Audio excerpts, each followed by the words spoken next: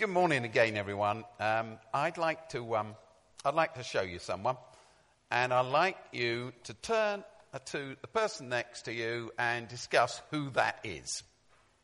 All right, he's coming up on the screen right now. I promise you he is. There he is. Who's that? Charlton Heston? It's Moses, yeah. Everyone knows that Moses bared this stunning resemblance to Charlton Heston and was very American with a big beard. And there he is. That is Charlton Heston, of course, in the famous film, The Ten Commandments. And here is one of the commandments.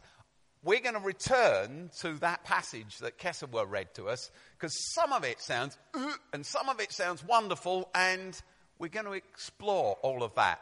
This, as you've been told, is the introduction to this series that we're going to follow over the next month, the Oasis 9 Habits. As Dave said, around the Oasis world, in other countries, in all of our schools, for all of our staff, for all of our students, for our students here, for the children across at Johanna, for the staff across at Johanna and the staff here, we are exploring this with all our churches, all our schools. Oasis 9 Habits. But speaking of Charlton and Moses and the tablets of stone, here's one of the 10 commandments. This is, as I'm sure you know, commandment number 4. I will read it to you. And then there's a little bit of a task to do. Remember the Sabbath day by keeping it holy. 6 days you shall labor and do all your work. But on the seventh day of the week, it's the Sabbath to the Lord your God. On it, you shall not do any work, neither you, nor your son, nor your daughter, nor your male or female servant, nor your animals, nor any foreigner residing in your towns. For in 6 days the Lord made the heavens and the earth, the sea, and all that is in them. But then he rested on the seventh day. Therefore the Lord blessed the Sabbath day and made it holy, made it different. Do not work on the Sabbath day. Got that? Straightforward, isn't it? Remember the Sabbath day, keep it holy. Now, of course, we tend to think of the Sabbath day as Sunday, whereas in actual fact it's Saturday, which is why Jews worship together on Saturday. We worship on Sunday, not because it's the end of the weekend. No, that's a really kind of secular idea, because it's the first day of the week, and it's the first day of the week on which Jesus rose. That's why so the idea of worship together is to just get ourselves centered, facing true north for the week. We don't want to be a couple of degrees off because, haywire through the week. So we take this time to center ourselves again, find our true north. That's what Sunday's all about. So the Sabbath day, Christians have kind of shoved the Sabbath onto Sunday, and this has become the day on which we rest. But here's the thing. Good commandment. We all believe in the 10 commandments. Yeah? Yeah. So here's the thing. I'd like you know the people that you were just having that all too brief conversation with when Dave said talk to one another. I'd like you to talk to them, and I'd like you to imagine, right? What if you are a fireman and a friend's house is burning down on the Sabbath day? Right? You're not supposed to do any work. You're a fireman and your mate's house is burning down. It's the Sabbath day. What do you do? Because you've got to keep the 10 commandments. Into that discussion you're having, can I interject this? It is, can you, as a Christian, obeying that commandment, actually help put the fire out? Or can you only call your mates at the fire station and tell? You can say, I'm a Christian, I'm keeping the Sabbath. Can you get involved in putting the fire out, or do you have to call someone else? There you go. What do you think? You've got to keep the 10 commandments. You're supposed to be discussing this, so let me add another dilemma which I want you to discuss. Is this a commandment for individuals, in which case you're a fireman, what should you be doing on the Sabbath? The seventh day, not a Sabbath. It says the seventh day, Saturday or our Sunday. Okay? But here's the thing. Is it for individuals or is it for the whole of society? In which case, I'd like you to discuss, should the fire station be open at all on Sunday? Discuss.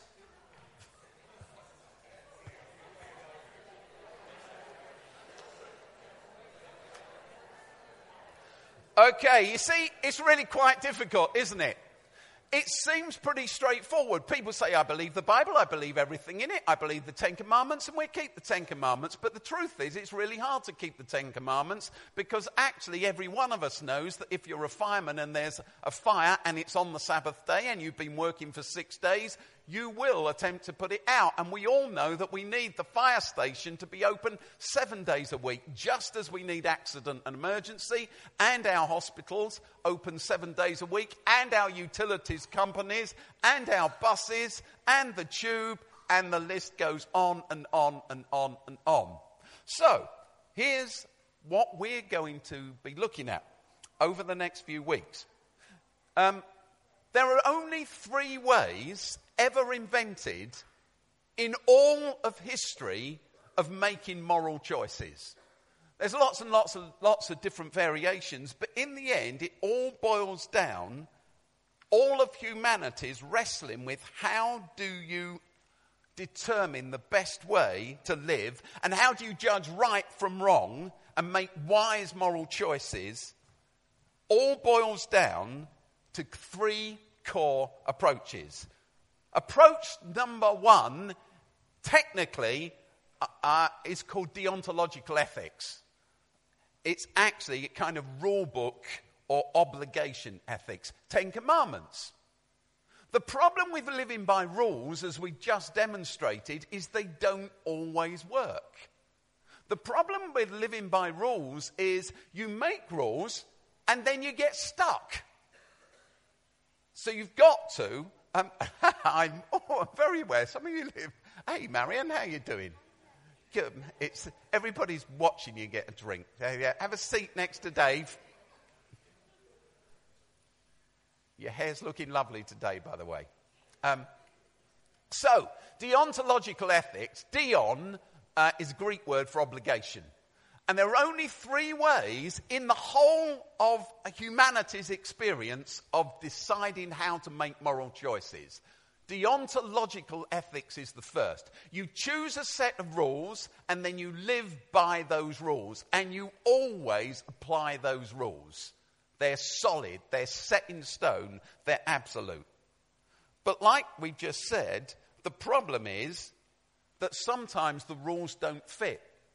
And the other problem is that the longer you go on, the more rules you have to make, and the rules become a straitjacket until you end up in a state, in a nation state, with endless legislation, and some of it, well, the law has become an ass. Deontological ethics, rule book ethics, obligation ethics don't do the job. And so there was a huge swing away from that.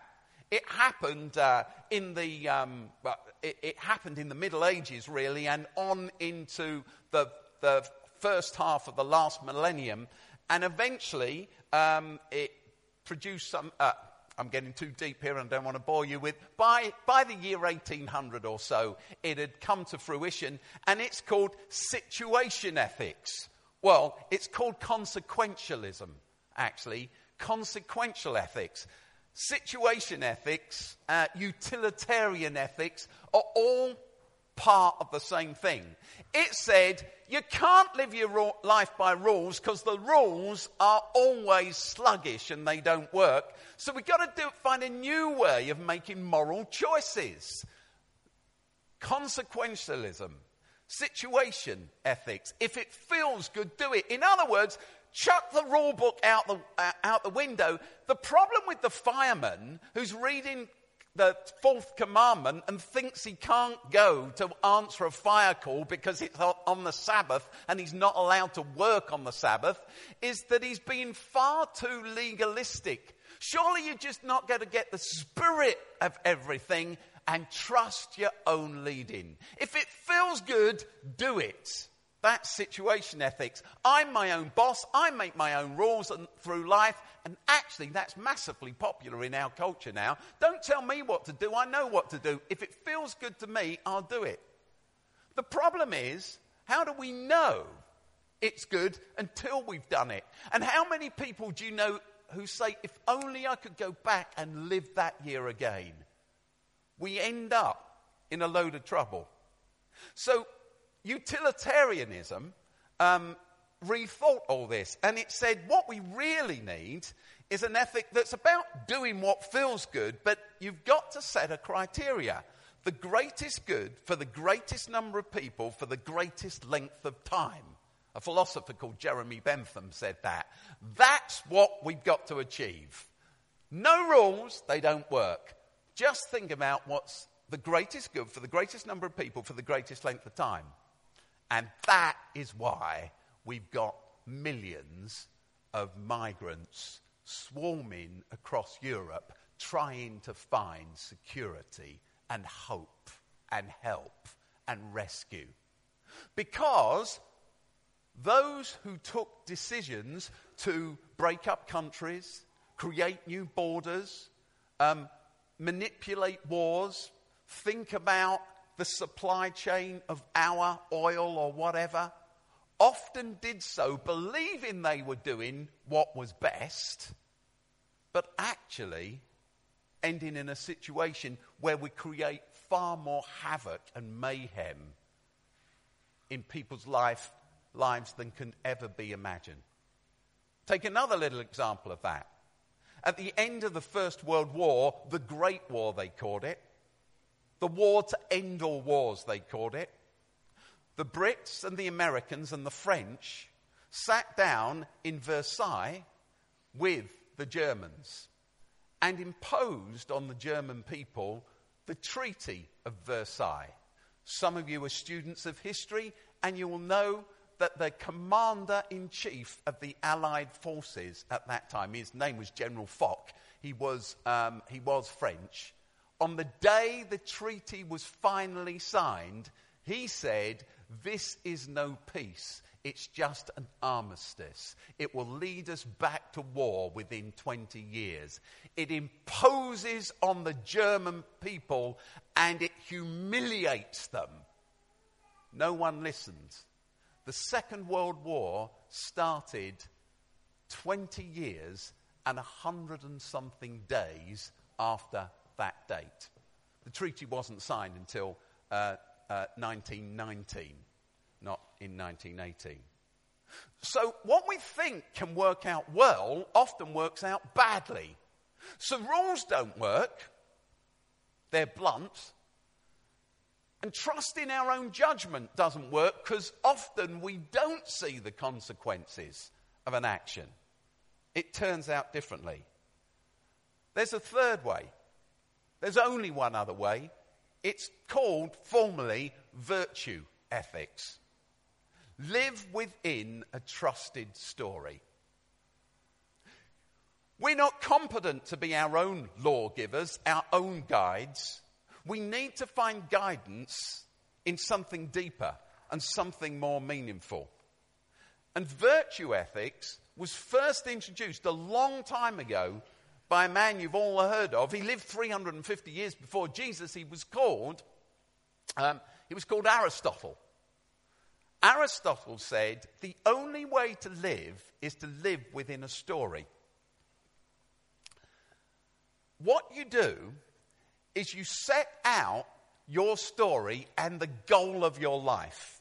He called that the telos of life. Telos, we know that word. We talked about it a little bit before here, actually. Telos, we know that Greek word because we use it for television and telephone and telegraph and telescope and all of those tele words.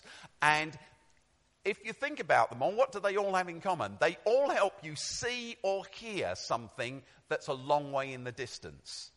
telephone, television. I can see something that's a long way away from me.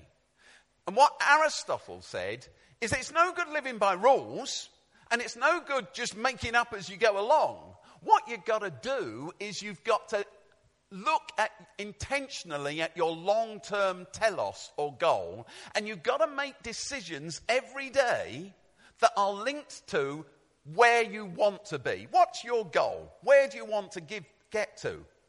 And what Aristotle said is you've got to live intentionally towards that goal. Instead of meandering through life and hoping for the best, you've got to say, where do I want to be? Where am I headed? What's my telos? What's my ultimate goal? And make decisions that fit in with that. To take an example, someone calls you and they ask it, this week I'm talking about, someone calls you, a friend of yours calls you and they ask you to go out with them on Wednesday night for a drink. Do you go or not? It's an impossible question to answer unless you know what your telos is. If you have a really important interview on Thursday morning for a job that you've been planning for a long, long time, or you've got an exam that's coming up on Friday or next week and you know you're behind, or you've got to get an essay in, or there's a bit of planning you need to do for a project you're working on, or you've got a prior commitment to someone else, perhaps your telos will tell you that you shouldn't be going out for the drink. If your telos in life, if you're someone who's the leader of a church, and actually your job is in life, besides other things, to extend some help and support to people, and you know that this person is in trouble, you might abandon the essay that you've really got to. I'm talking about real life for me. It happens to be a book in my case. The book that you're writing, and you've got this horrendous deadline and you've already missed. But you still will make a judgment that actually I'll fall behind by another day because I need to be with that person. But unless you're guided by your telos, you'll always end up making wonky choices. Does that make sense? Thus far.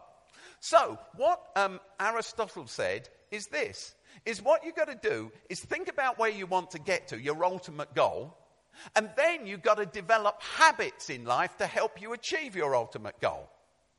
So if your ultimate goal in life is to be known as a generous person, you've got to develop a habit now so that you become generous, which means every day reaching into your pocket and paying and giving. If you want to become known as an honest person, you need to develop from today the habit of not lying, not even little lies. Not even white lies, not even smoothing it over, making you look a bit better than you are lies. If I want to be known as honest, if that's my telos, I better start with the way I speak over coffee here. Every day practicing habits that will slowly turn me into the person I want to be and move me towards my telos. And so far so good. What Aristotle said, he said this, there are 9, he worked out that there were 9 great habits that anyone needed to achieve in Greek society to become the kind of person they ought to be. He set the ultimate goal in life, the telos of life, as well-being. He called it the good life, well-being, which is why we got that phrase in English, actually, the good life. It came from Aristotle. He said, pursue the good life, pursue well-being. And he said there are 9 habits you need to develop in life to become that kind of person. And the first one was Sophia, which means wisdom. And he said it sat above all the other 8 virtues. And then there was this other one, megalosychia. Yeah? And we'll come to that word a little bit more in a minute. But megalosychia is to be magnanimous, to be benevolent. It's about a greatness of soul. And Aristotle said this was the virtue that was the crowning glory. If you got all the other virtues right, you would become magnanimous. You would be a great soul. You would be benevolent. You would care for others. Aristotle said this. Now, you're probably wondering, why did he come to church? And I'm talking about Aristotle. Because Aristotle totally influenced the whole of the writing of the New Testament, though he's not mentioned there. Paul is often writing about Aristotelian thought, Aristotelian philosophy, as you'll see. And the stuff we sung about this morning and the Bible reading we had is a direct reaction to or response to Aristotle, who just dominated the scene. I mean, he was the big guy. He was like Shakespeare is to us. He'd only lived 350 years before the New Testament was written. Everyone was thinking about what Aristotle had to say. Aristotle said this. He said, living life is like hitting the target. You've got to hit the bullseye all the time. You develop your virtues, and then you've got to live by them. And when you live by them well, it's like hitting a virtue, hitting the target, the bullseye.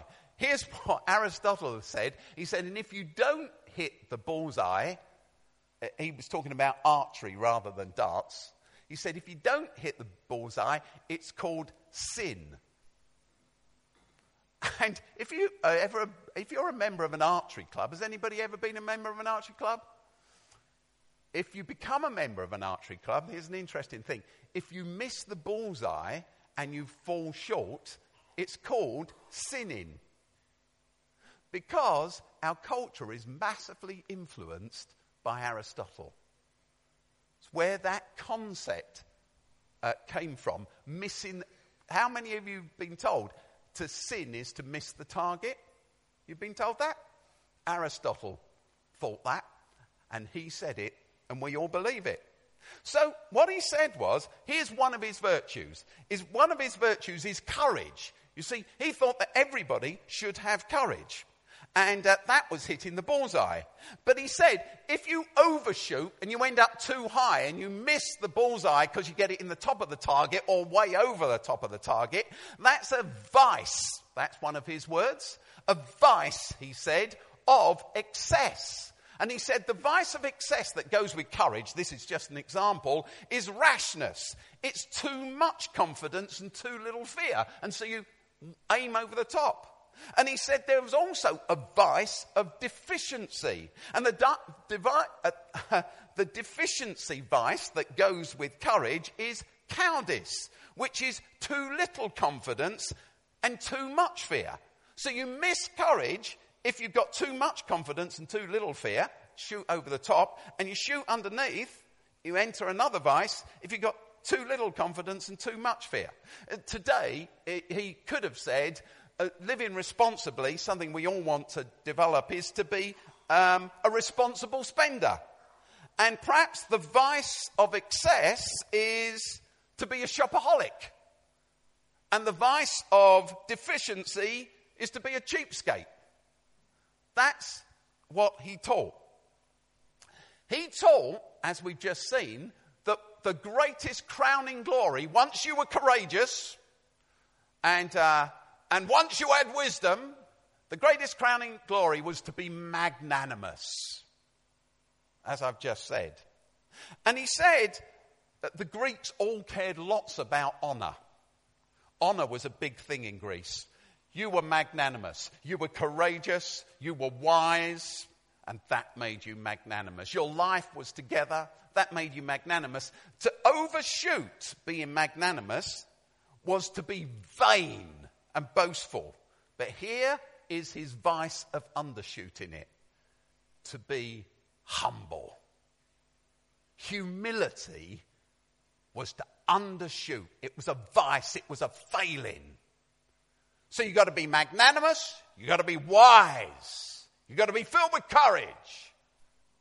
But you must not be humble. Because for Greeks, honour was everything. Why did they think like this? Because Aristotle said, The way you live grows out of the story you believe in, because our behaviours always follow our beliefs in the end. We believe one thing, and in the end it enters our behaviour. We start behaving that way. So if someone feels nothing of themselves, it enters their behaviour, doesn't it? You see them hanging their head. You see them shy. You see them retiring into the corner. If someone's too full of themselves, they never shut up talking, a bit like me right now. Our beliefs make their way out in our behaviours. If we decided there's a group of people who we don't like, we office with them, etc., etc., etc. So let's move on. The New Testament writers, Paul and the rest, they understand all this. They live in Greece. They understand where it's coming from, but they have a different take on things. Where did Aristotle get his story from? You live within the story that you accept. What was his story? I'll tell you what his story was. It was the story of what called the Titans and the Olympians. You know, the War of the Titans, etc., etc. The Battle of the Gods. You can go and see all these films now. The films are all actually based on the Greek mythology, the Greek stories about creation. So, you may know that the Titans were the father and mother gods, and then the Olympians overthrew the Titans in a great clash, the War of the Titans. There was this great clash, and the Olympians, the children, rose to power. And the leader of the children was called Zeus. You've heard of Zeus, haven't you? The god of power, pow, pow, pow, pow, wiping people out all over the place. He committed adultery, he had all sorts of lovers, he had affairs with his half-brothers and his half-sisters. He waged war, he wiped out people he didn't want, but Zeus was the god of power. And then he had a sister called Hades, and etc., etc. Yeah, all their names are famous. They've entered our thought. You may have heard me say before that Aristotle pervades the way we think, and everybody always goes, no, he doesn't, but I'm telling you he does. So all of this, but the story was the story of the gods who were powerful, and Greeks had to have honour, and they had to have wisdom, and they had to be magnanimous. My world's going well, I'll be magnanimous to you. Aristotle was actually a health and wealth person, because he said if you were living well, you would be powerful and you would be rich and you would be healthy, because Zeus was powerful and rich and healthy. And all his 9 virtues were there to make you powerful and rich and healthy, which is why wisdom was number 1. And being magnanimous summed it all up. The New Testament writers, like Paul, they know you can't live by rules. They know rules don't work. They know you can't make it up yourself. They agree with Aristotle that, yeah, you've got to live inside a story, but their story is completely different. This is what Kesawa read to us. This is Paul, Galatians. But the fruit of the Spirit is love, joy, peace, forbearance, kindness, goodness, faithfulness, gentleness, and self-control. Against such things there is no law. How many fruit of the Spirit are there? Just do a quick count. It's 9. What coincidence? Paul knows that Aristotle, the leading thinker in his culture, has 9 virtues. But here are 9 different ones. Do you know who Aristotle's greatest student was? There's no reason why you should, but when I tell you, you will. There's a history written, the life of the life of this guy, so I won't tell you who it is. Aristotle's greatest student was Alexander the Great. Alexander the Great became Aristotle's personal student at the age of 14, and Aristotle tutored him until he was 16, and he taught him his virtues. And then Alexander the Great went on to conquer the world. The only reason we think of him more nicely than we do of Hitler is that he lived longer ago. He was a butcher. He conquered the world. He wiped out people. He massacred whole civilizations. He was a genocidal idiot.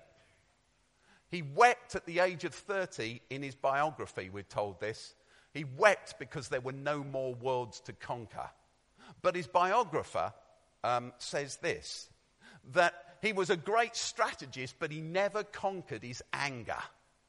He wanted everything. By the age of 32, he was dead. And by the age of 33, his kingdom had completely broken apart because all of his lieutenants had inherited the same story and the same virtues, and they fought and waged war against one another, and the whole empire collapsed. You see, what you believe works out in the way you behave. So, says Paul, there are 9 virtues that lead to your telos. Who's your telos? Who's this a description of? Jesus, it seems to me. Paul is saying Jesus is full of love, joy, peace, forbearance, kindness, goodness, faithfulness, gentleness, and self-control. That was Jesus. These 9 character traits are ones that are really worth adopting. These are habits that are really worth pursuing because they get us to our telos of being like Jesus. Does that make sense? Now, what was Aristotle's first one? It was wisdom. Yeah? What was his biggest override? Being magnanimous, being in control and being kind. What's the first one here? Love, agape, self-surrender, not wisdom. What's the last one? Self-control, not the control of others. But let's change the emphasis. Adopt these 9. Against such there is no law. Paul gets it. You can't live by rules and regulations. Doesn't work. There's no law. Live like this. Live from your telos. Imbibe these habits and you'll live really well. So here's some, just this, there's a lot of this, but you recognize this, don't you? They read it on weddings. You know, it's kind of compulsory, right? If I speak in the tongues of men and angels but do not have love, if I'm, etc., etc. If I have all knowledge and understand all mysteries but do not have love, again nothing. Who's Paul saying this to? He's saying it to a culture who's swallowed Aristotle, who think that wisdom, if I've got all wisdom, all knowledge, but I don't have love. Aristotle didn't even put love on the list. And certainly not agape love, because for him, humility was missing the target and falling short. And Paul is saying, no, what Aristotle left off is actually central. The example of Jesus is our telos. We're living a different way. Love is patient and kind. It does not envy, etc., etc. And look at that. Love never fails. Paul's saying, wisdom will let you down. You won't always be able to be magnanimous. You won't always be fit and healthy and powerful. Love never fails. Here's Paul writing a different, in 1 Corinthians, different place. Where is the wise person? Where is the philosopher of this age? Jews demand signs and Greeks look for wisdom. Everyone knew. Greeks thought wisdom was the number one. But we preach humility, Christ crucified, a stumbling block to Jews and foolishness to the Greeks, to Aristotle and Plato and all those boys. They think it's about power. They think it's about wisdom. But actually, it's about the opposite. So the same passage goes on. For the foolishness of God is wiser than human wisdom, and the weakness of God is stronger than human strength. And Peter, writing, another New Testament writer, he says this: the stone which the builders, who were the builders? The builders of Greek society, Roman society? It was Aristotle. The stone which the builders rejected has become the cornerstone. We live by different values. We march to a different drum. We are not people who seek power for itself. We're called to a different lifestyle. We're called to a different set of ethics. Being a follower of Christ isn't about sitting in a church on a building like this on a Sunday morning, though being together at the start of the week to get our orientation right, to get true north, to make sure we're not off course for the week, reminding ourselves of who we are, supporting one another, encouraging one another is. This is Paul, right? Well, it's not Paul, actually. It's Paul quoting a song that they used to sing in the first church in Philippi. He's quoting it to the Philippians. It's in Philippians chapter 2. He simply says this: in your relationships with one another, have the same mindset as Christ Jesus, who being in the very nature of God, did not consider equality with God something to be used for its own advantage. Rather, he made himself nothing by taking the very nature of a servant, being made in human likeness.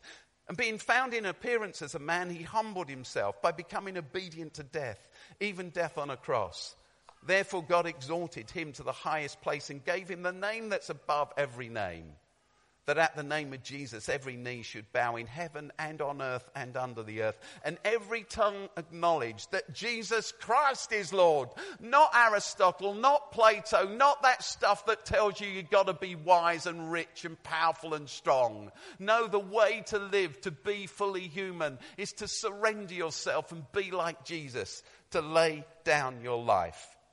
Which is why over the next Sunday mornings and evenings, we're going to do a different habit in the morning, different one in the evening. So we're going to do this in a month. Each evening will be different to the morning. Sometimes we follow, but we are following these 9 habits. Why does Oasis have these 9 habits? Because they're a different way of talking about the fruit of the Spirit. Jesus is our telos. We're going to be looking at them over the next few weeks. Why have we built this website? Why has Matt built this website this week? And earlier, when I was saying there's Nathan, there's of course Josh and Ro, and there's so many people have helped this week, done so much work on this. Why are we launching this national campaign tomorrow morning? Because we march to this drumbeat. Because our telos is to be like Christ. Against this, there's no law. As I practice these habits, I slowly learn to think like Jesus. I'll always fall short. Trust me, I always do fall short. But this is the big story that we belong to. For those of you into words like this, this is our meta-narrative. This is our big story. This is how we live. We live for Jesus, and over the next few weeks, we follow this example.